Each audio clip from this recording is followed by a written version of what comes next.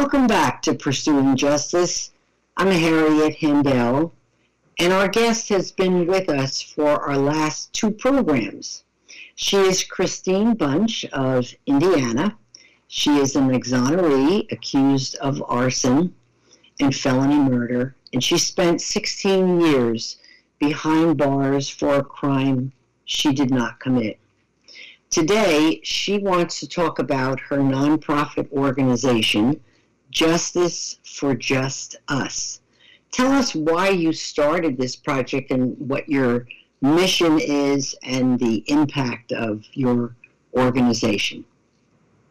So, J4J started because when I walked out of prison, I had my prison uniform and a pair of white tennis shoes.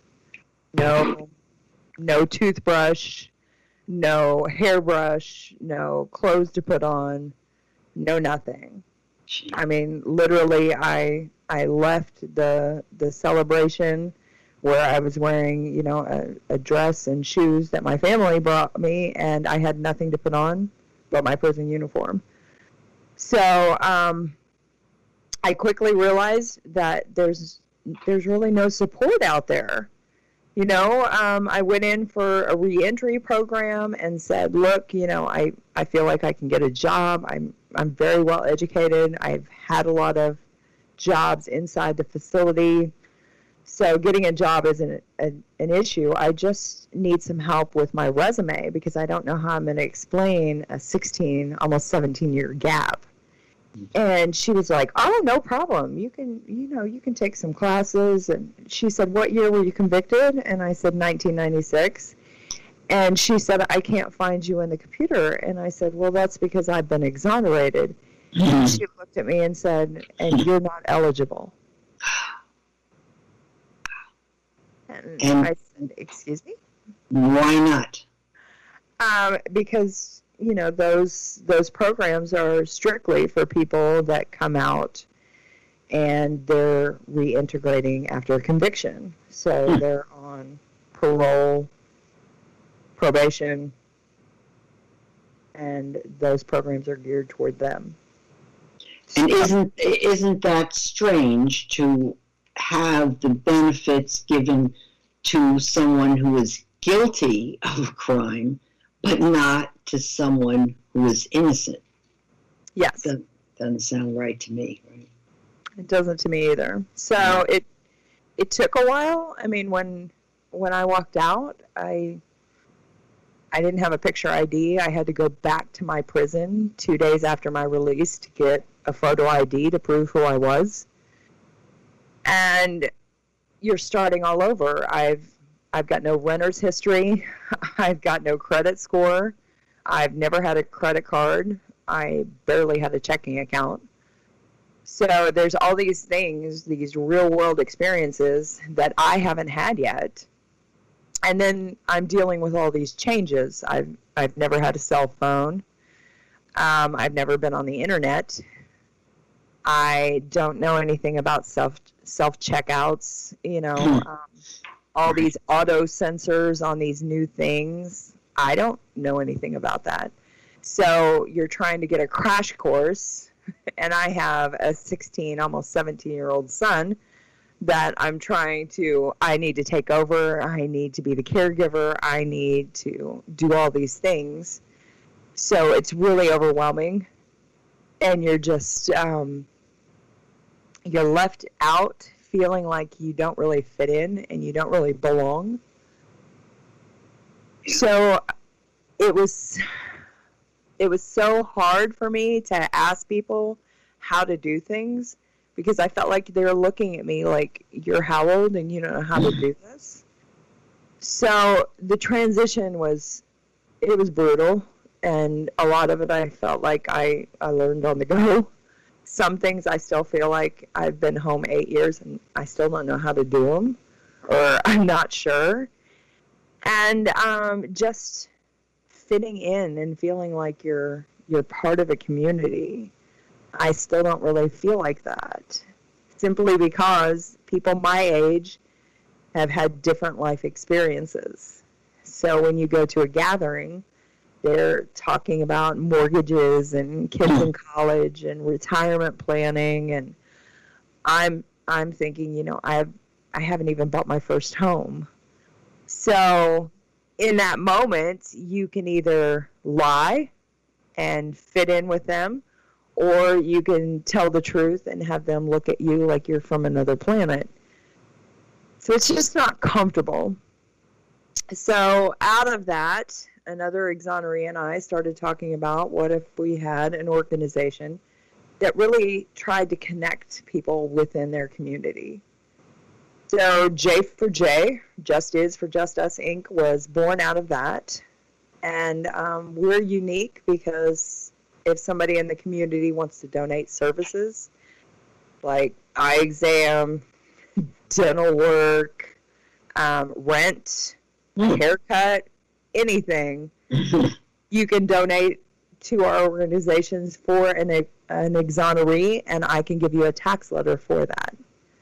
So it helps, I think, to educate our communities on what we need, because I think a lot of people think that an exoneree comes out and they win a big lawsuit and they're fine, but less than 1% win a lawsuit. Mm-hmm. Some states have no compensation. And even in my state, when I say I'm an exoneree, there are still people that say, what is that? Amazing.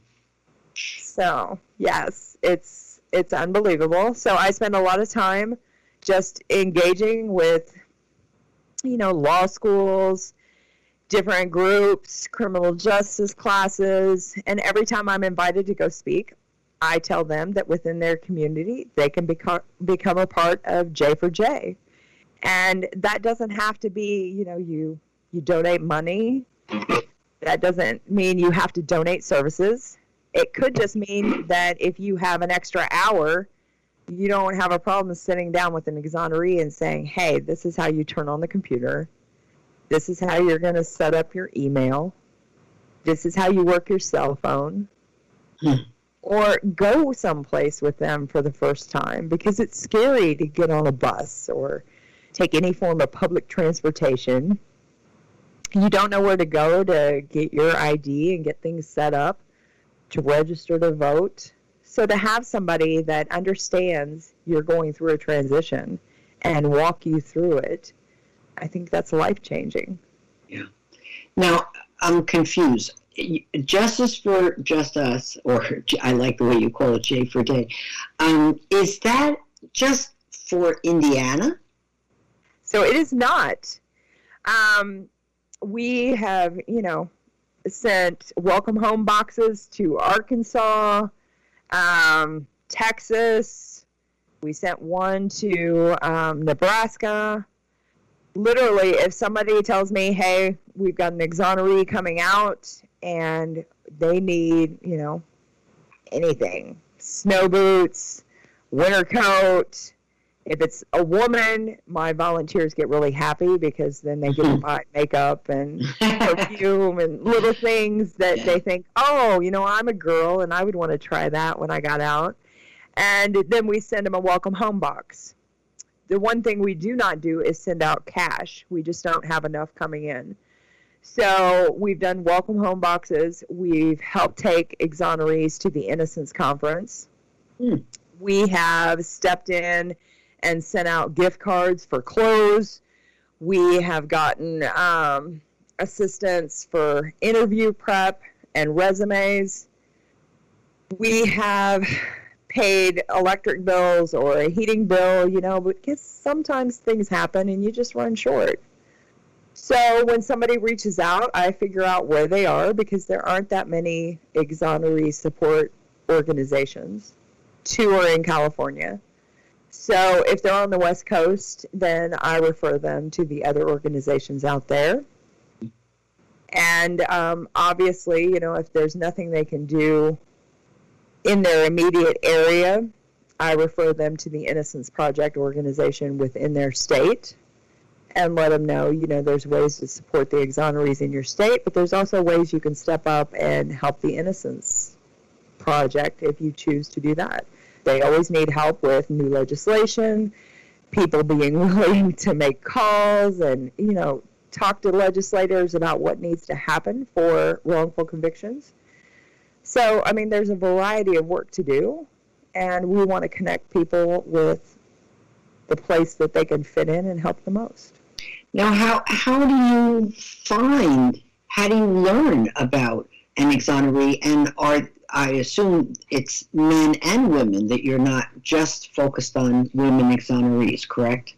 Correct. It is men and women. For the most part, I know quite a few people within the Innocence Network. Since I've been out, I've been speaking on panels. I have been traveling around to different places to educate communities, law classes. I have done fire science symposiums, and I'm also a speaker for the Innocence Project on their Speakers Bureau.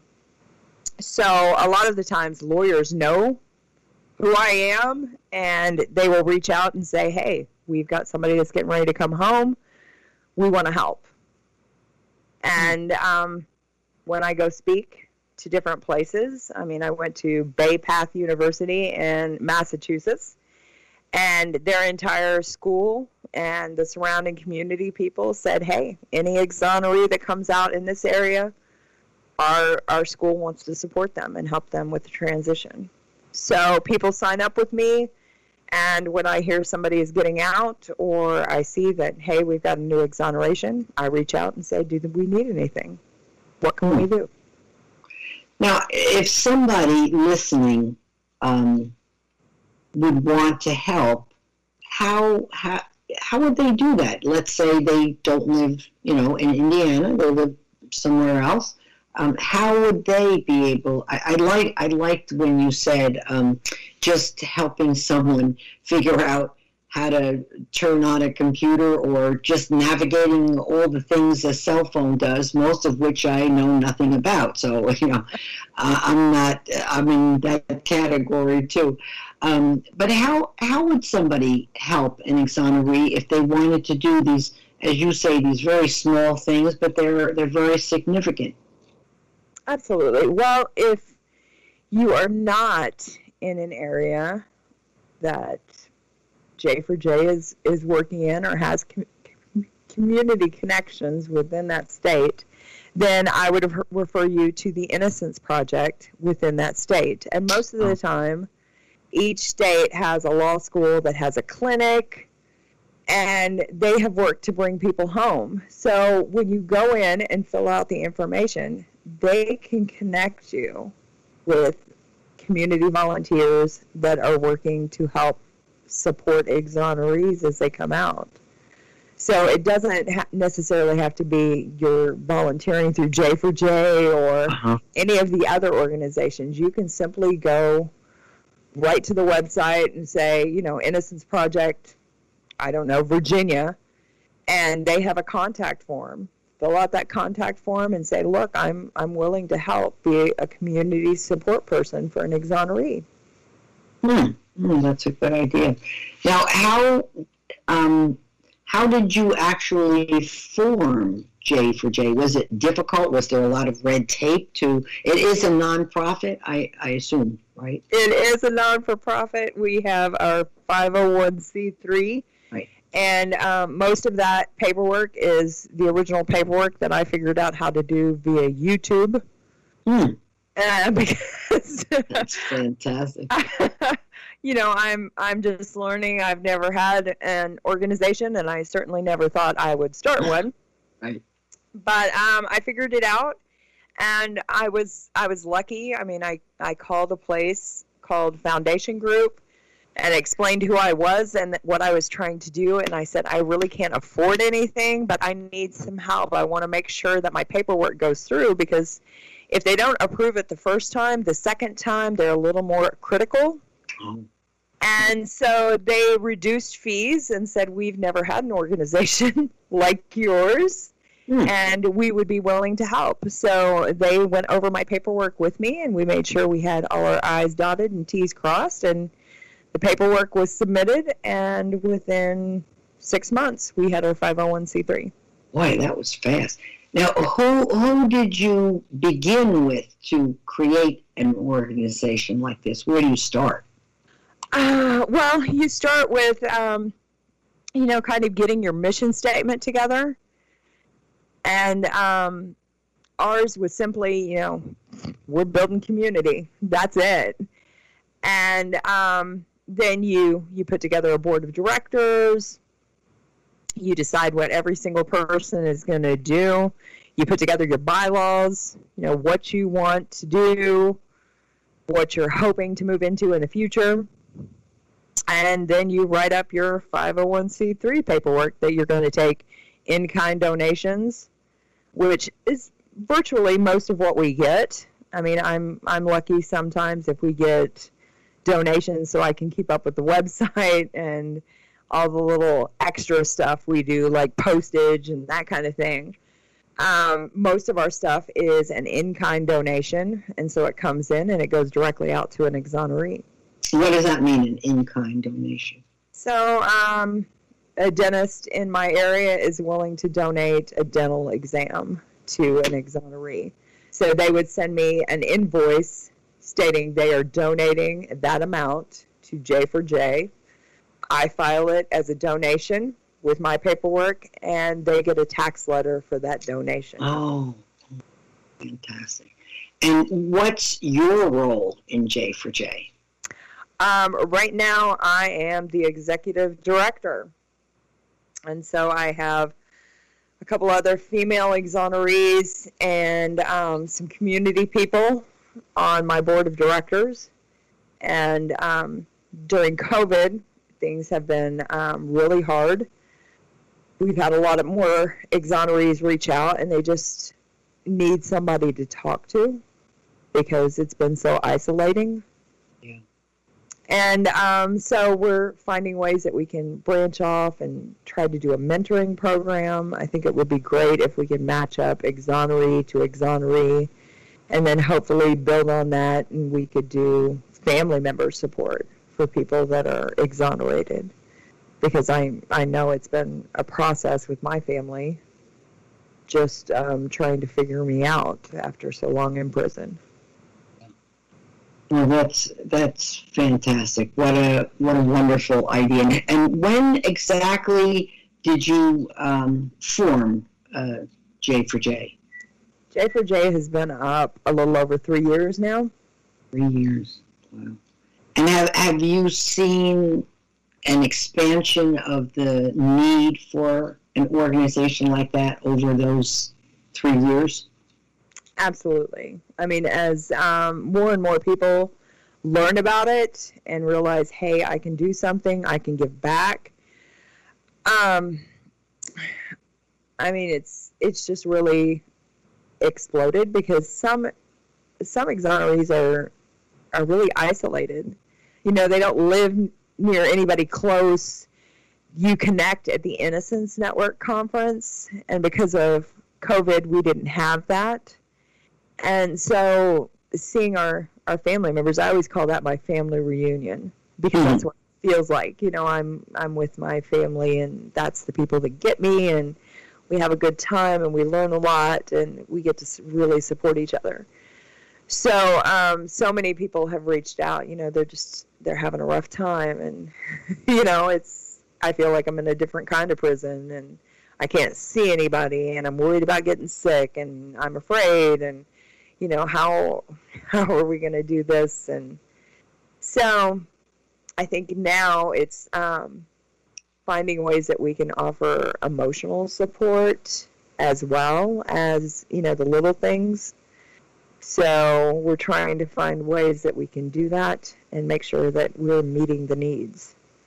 But, I mean, when you open this up, a lot of people just reach out and tell me, my daughter's wrongfully convicted, my son's wrongfully convicted, my uncle's wrongfully convicted.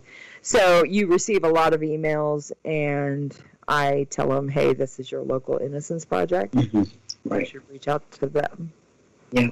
And there's just so many cases they can take. The letters that Innocence Project of Florida gets. I think it totals $1,200, something like that, a year.